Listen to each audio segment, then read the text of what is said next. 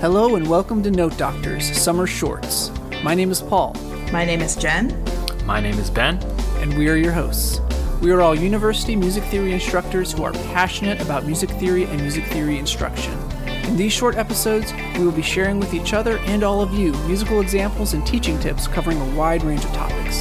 So if you want to know more about music theory and the most effective and innovative ways to teach it, this is the podcast for you.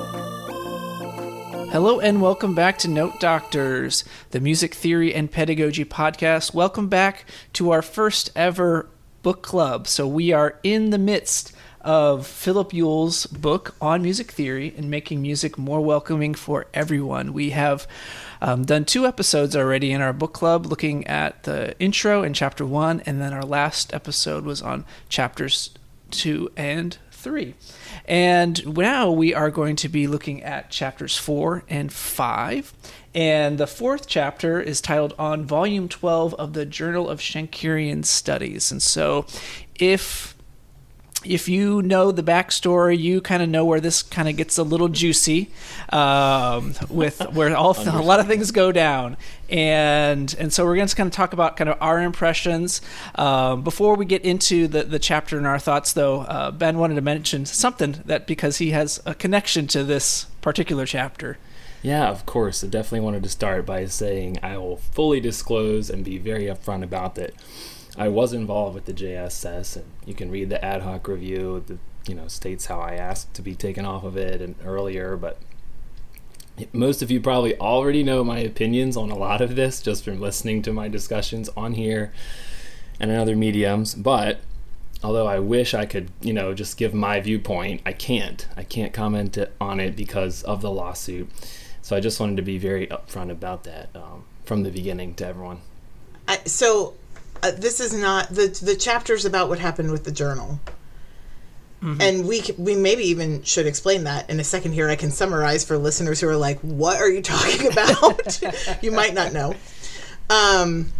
But really it's about this much larger issue that is living at the heart of our discipline that has to be addressed.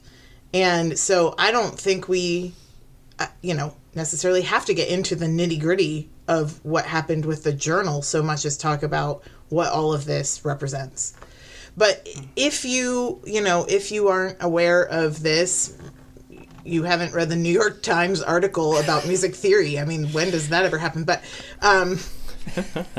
back in the fall of 2019, Philip Ewell was the one of the keynote speakers at the Society for Music Theory annual meeting, where he gave a version of his forthcoming article called Music Theory's White Racial Frame. He gave that as a talk, and everyone that I know who was there was blown away and impressed and really valued what he had to say in that talk. And it opened their eyes to lots of things they hadn't thought about before.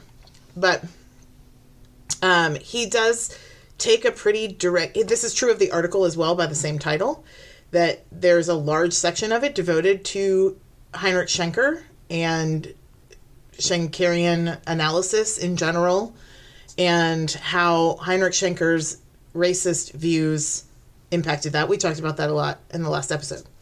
So in response to that, the Journal of Schenkerian Studies created a whole issue of the journal devoted to responding to Phil's talk. And while they did post a call for proposals, many of the writings were solicited specifically from authors, and it did not go through the traditional peer review process. Right.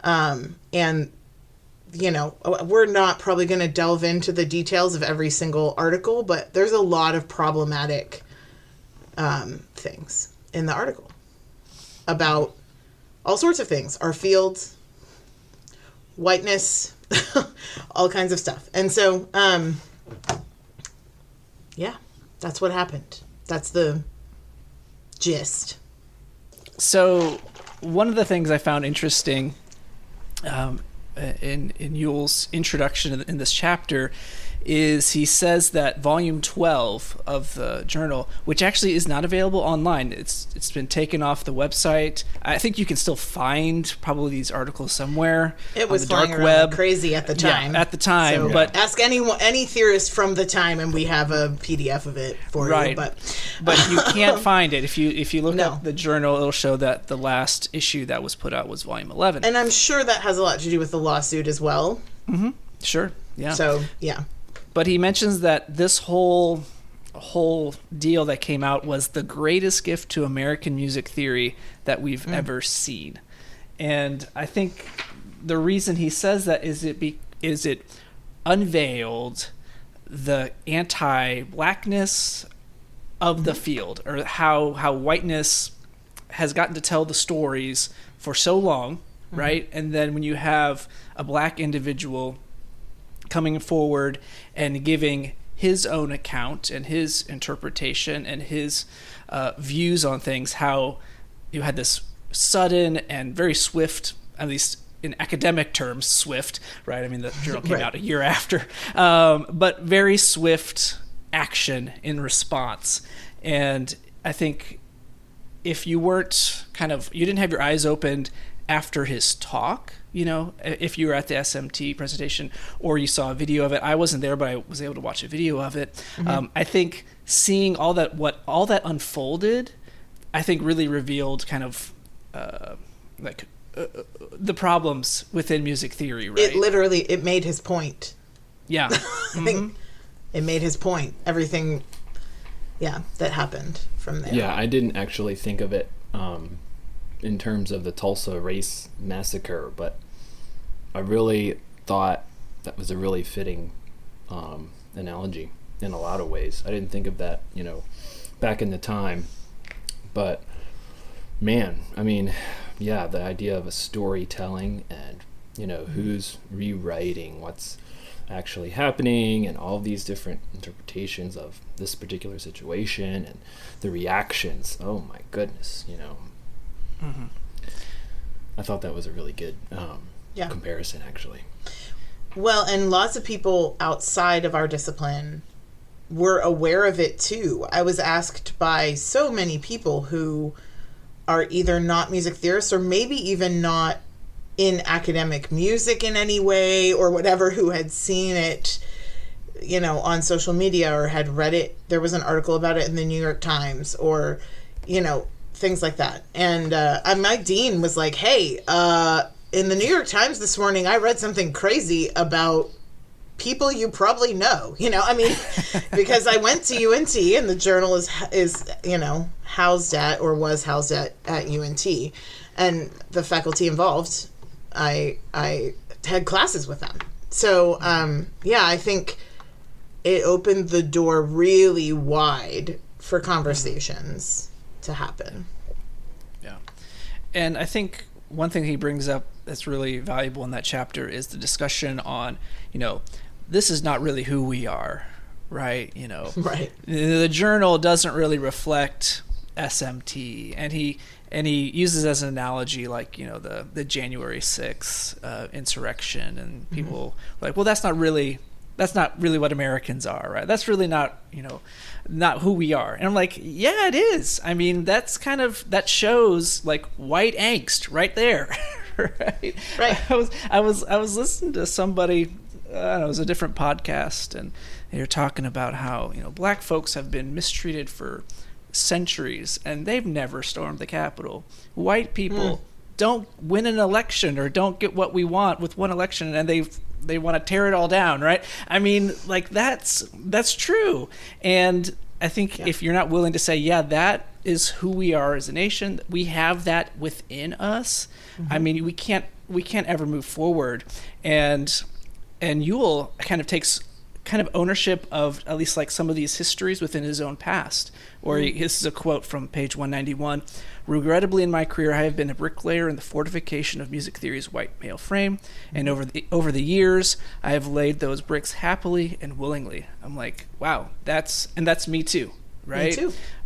Me too. Yeah, and so I think coming to the terms of that's part of us, is like one of the first steps, and we can't just push it aside like, oh, this edition of the JSS was just an anomaly.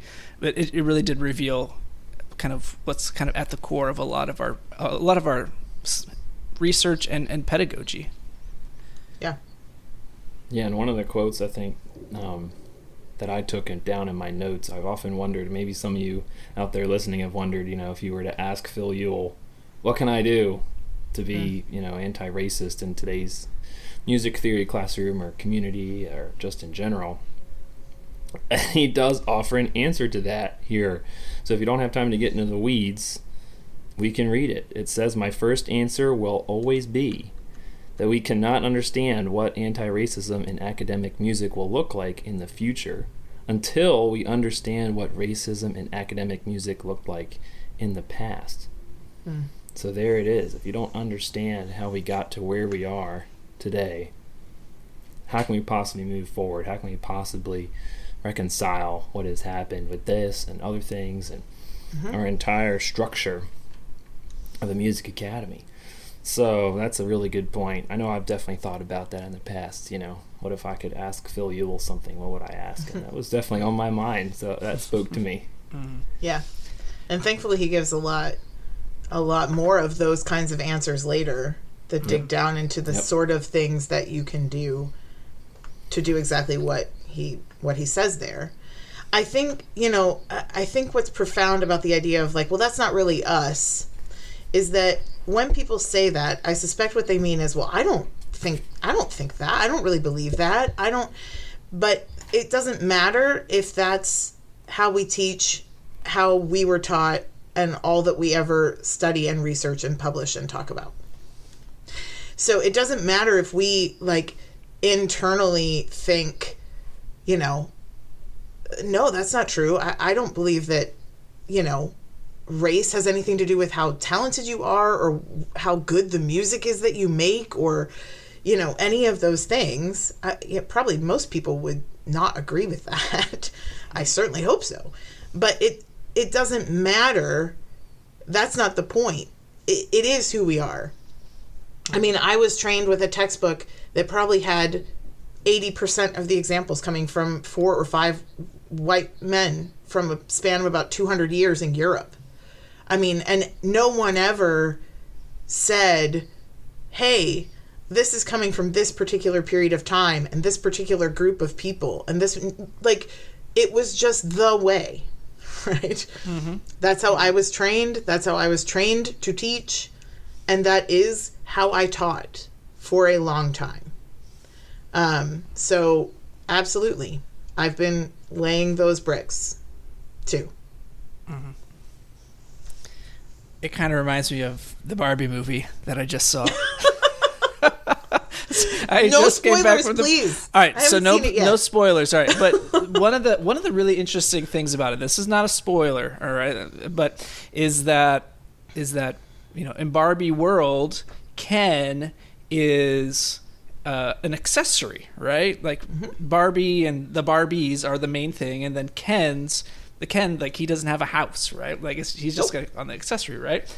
And then Barbie and Ken go to the real world somehow. I won't tell you how. They end up in the real world, and Ken learns about patriarchy, and the realization is that the real world is like Barbie world, but flipped, right? Because now all the people in power, people that have the authority, are the Kens, the men, basically, and women are seen more as accessories, right? But and of course, as a guy, I noticed that in Barbie world, I'm like, man, those guys are treated like crap, right?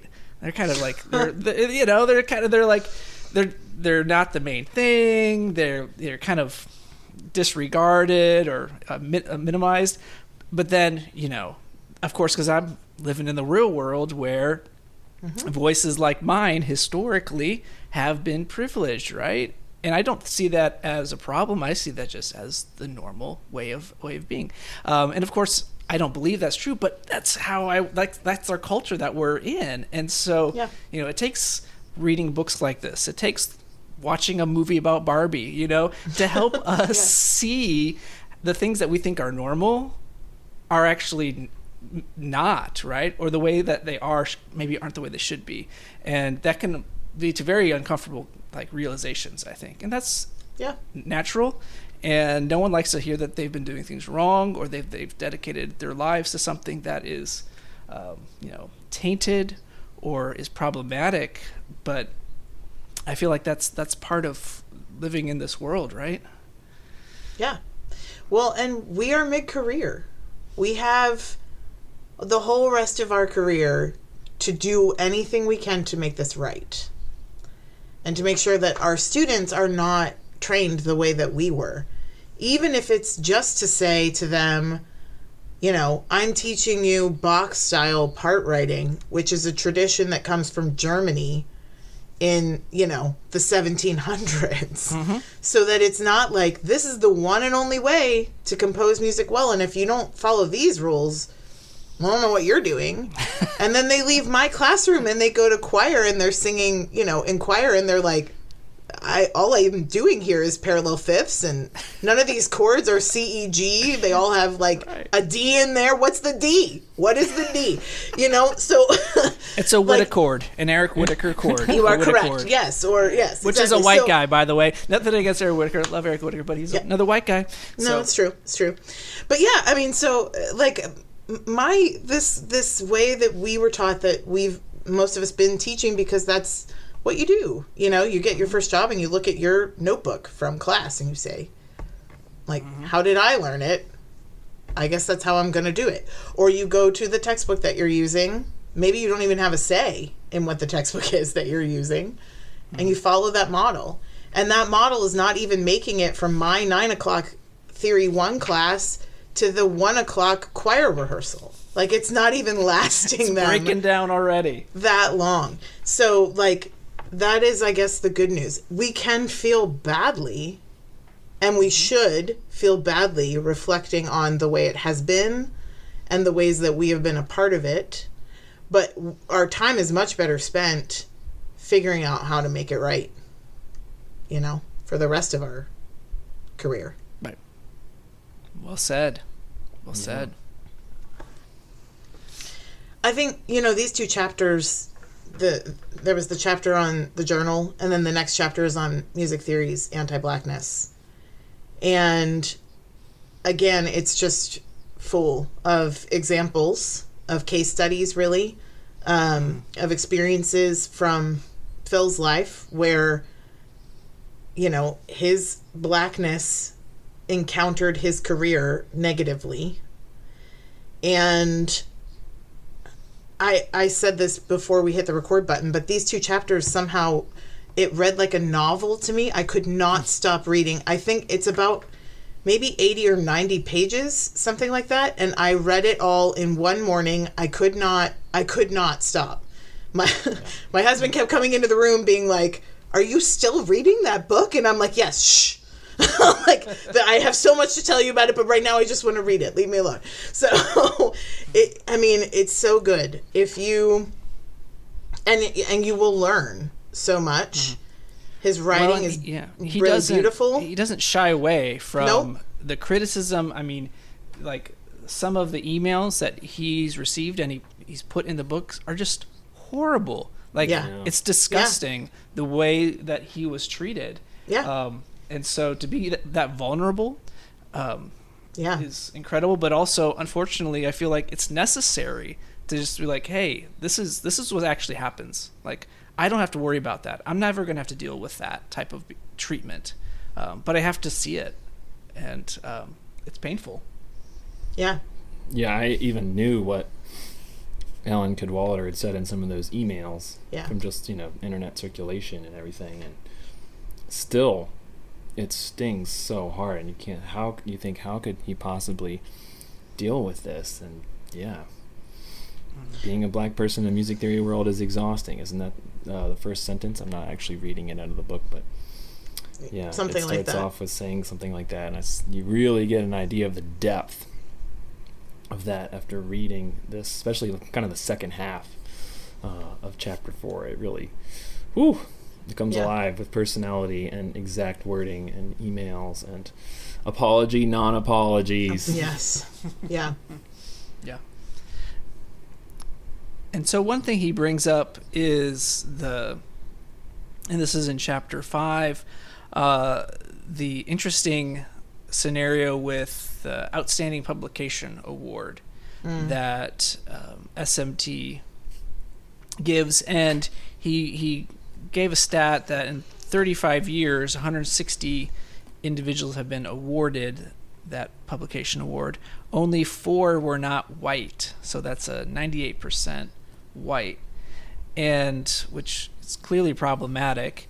And one way that SMT was trying to maybe correct that or address that was by creating the Presidential Award, which was just for figures, BIPOC figures, so Black, Indigenous, people of color figures in music theory.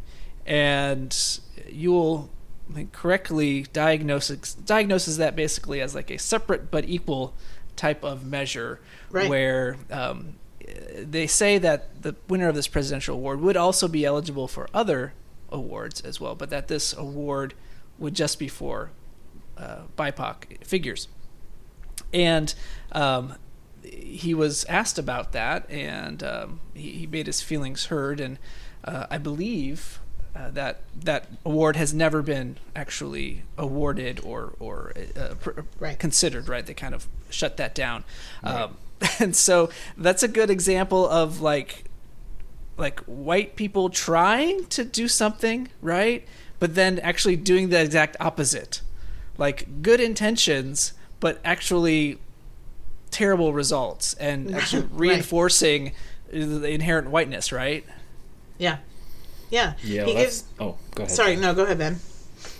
It kind of comes back to this way he discusses some of the responses as well, which is like segregationist versus assimilationist, and like this idea of like the separation, or a lot of the language he often uses is, are you driving a wedge between separate racial groups, in the way your policies, practices, and procedures are set up. And that definitely is, it's driving a wedge between. It's saying like, here's your BIPOC figures and here's your Outstanding Publication Award. It's like, oh, right. It doesn't say cringe. Here's the White Male Award and here's the BIPOC Award, but it could say that. And he does give a figure too on how many of those people were women, and it's also pretty stark. So yeah. Yeah, he gives an analogy of like, if the Academy Awards, to make their awards more diverse, were to be like, we're going to have a category for Best Black Actor Award. That would not go over well, right? No. But in a way, that's what SMT was trying to do with this award, was, doing the same thing. And like, that's not good at all. And so he does give some recommendations for kind of correcting these types of issues. One would be creating a minimum number of BIPOC or non-cis individuals that would win these awards. Limit the number one person can win. So I guess people can win multiple awards, and then award award things retroactively. So giving an award for someone's work that was older than 2 years. So I think it has to be like a 2-year span as far as when things are awarded. What do you think about those recommendations? I think they're great. I loved it. He gives a very specific recommendation for who should win posthumously, the award. But what I really like about, first of all, that's a great book. It's the Lydian tonal concept. Yeah. It's great. Sure. If you're a Jacob Collier fan, you've probably heard of it because he talks about it too. Yes. But it's such fascinating theory and research, and it's full of really compelling ideas about music and how music is put together. But I think the idea of awarding things, after the fact, is to say, like, we are making a correction. Like, this is corrective. Like, if we could go back in time, perhaps this is who should have won this award in the year 2000 or whatever. Which is not to say that whoever got it did not do good work, but the point is that whoever got it in a vacuum, right? where this other work didn't exist as an option to be considered. So, yeah. Yeah, my reaction to it was more like an interesting thought on just the power and the way Music Academy is structured. Certainly publication awards are a key part of that. When you have who's publishing for one thing, and then who is getting publication awards, and then promotions, and then you've got, it seems to me it was just like really revealing how that is a part of the cycle of overturning the power of whiteness from generation to generation. Publication awards are a really key component in that, because you can kind of see when you zoom out to the next level and you see, wow, okay, yeah, this person gets a publication award. They probably use that in their promotion packet, and then they probably have tenure, and then they're probably appointing the next person that receives the next publication award. And you start to really see, I mean, it happened so many times just reading this whole book in my head, where you start to say, wow, there's like this one case study, but then the problem itself, you start to see how it becomes such a huge problem, and how music theory is not very welcoming. That was my thought, Paul. Good question. I was just going to say, again, I said this maybe in our first episode about the book, but first of all, kudos to Phil for hanging in there all this time. Reading those emails, there are many times where I might have thought, I am done with this. Like, I am done. I'm done. I don't want to be a part of this anymore. But he has not done that. And the tone of this book is so hopeful. For as much as it is talking about really difficult things and challenging us, it is so kind. And it's very hopeful, and really believes in his colleagues. That's why he wrote this book, because he believes in those of us in the field, that we want to hear it, we want to learn, and we want to do differently in the future. So again, like, Phil, I have no idea if you listen to our podcast, but if you do, thank you for doing this work, because you would not have had to, and you did, and we're very grateful for that. Yeah, we're all in a place where we can change, right? I think, and that is the exciting and the humbling part about it, is that we have this opportunity and a responsibility, right, to make changes in our own theory classrooms. And then, enough of us do those things. Things are going to change, and things have changed so much already within the past 3-4 years since his original talk at SMT. So we're hopeful that the arc is turning towards a more just world, a more open world for everyone to make music. That requires us to all work and to keep on growing, keep on learning. And so that seems like a good place to stop for today, I think. I think so. Yeah. And so thank you so much for listening in, and we'll be back with our final installment, the first ever Note Doctors book club, where we finish up talking about Phil Ewell's On Music Theory and Making Music More Welcoming for Everyone. You just made it to the end of another episode of Note Doctors, the music theory and pedagogy podcast. Don't forget to like, subscribe, and review the podcast, and you can always reach us at notedoctorspodcast@gmail.com with comments, questions, or show ideas. Thanks for listening.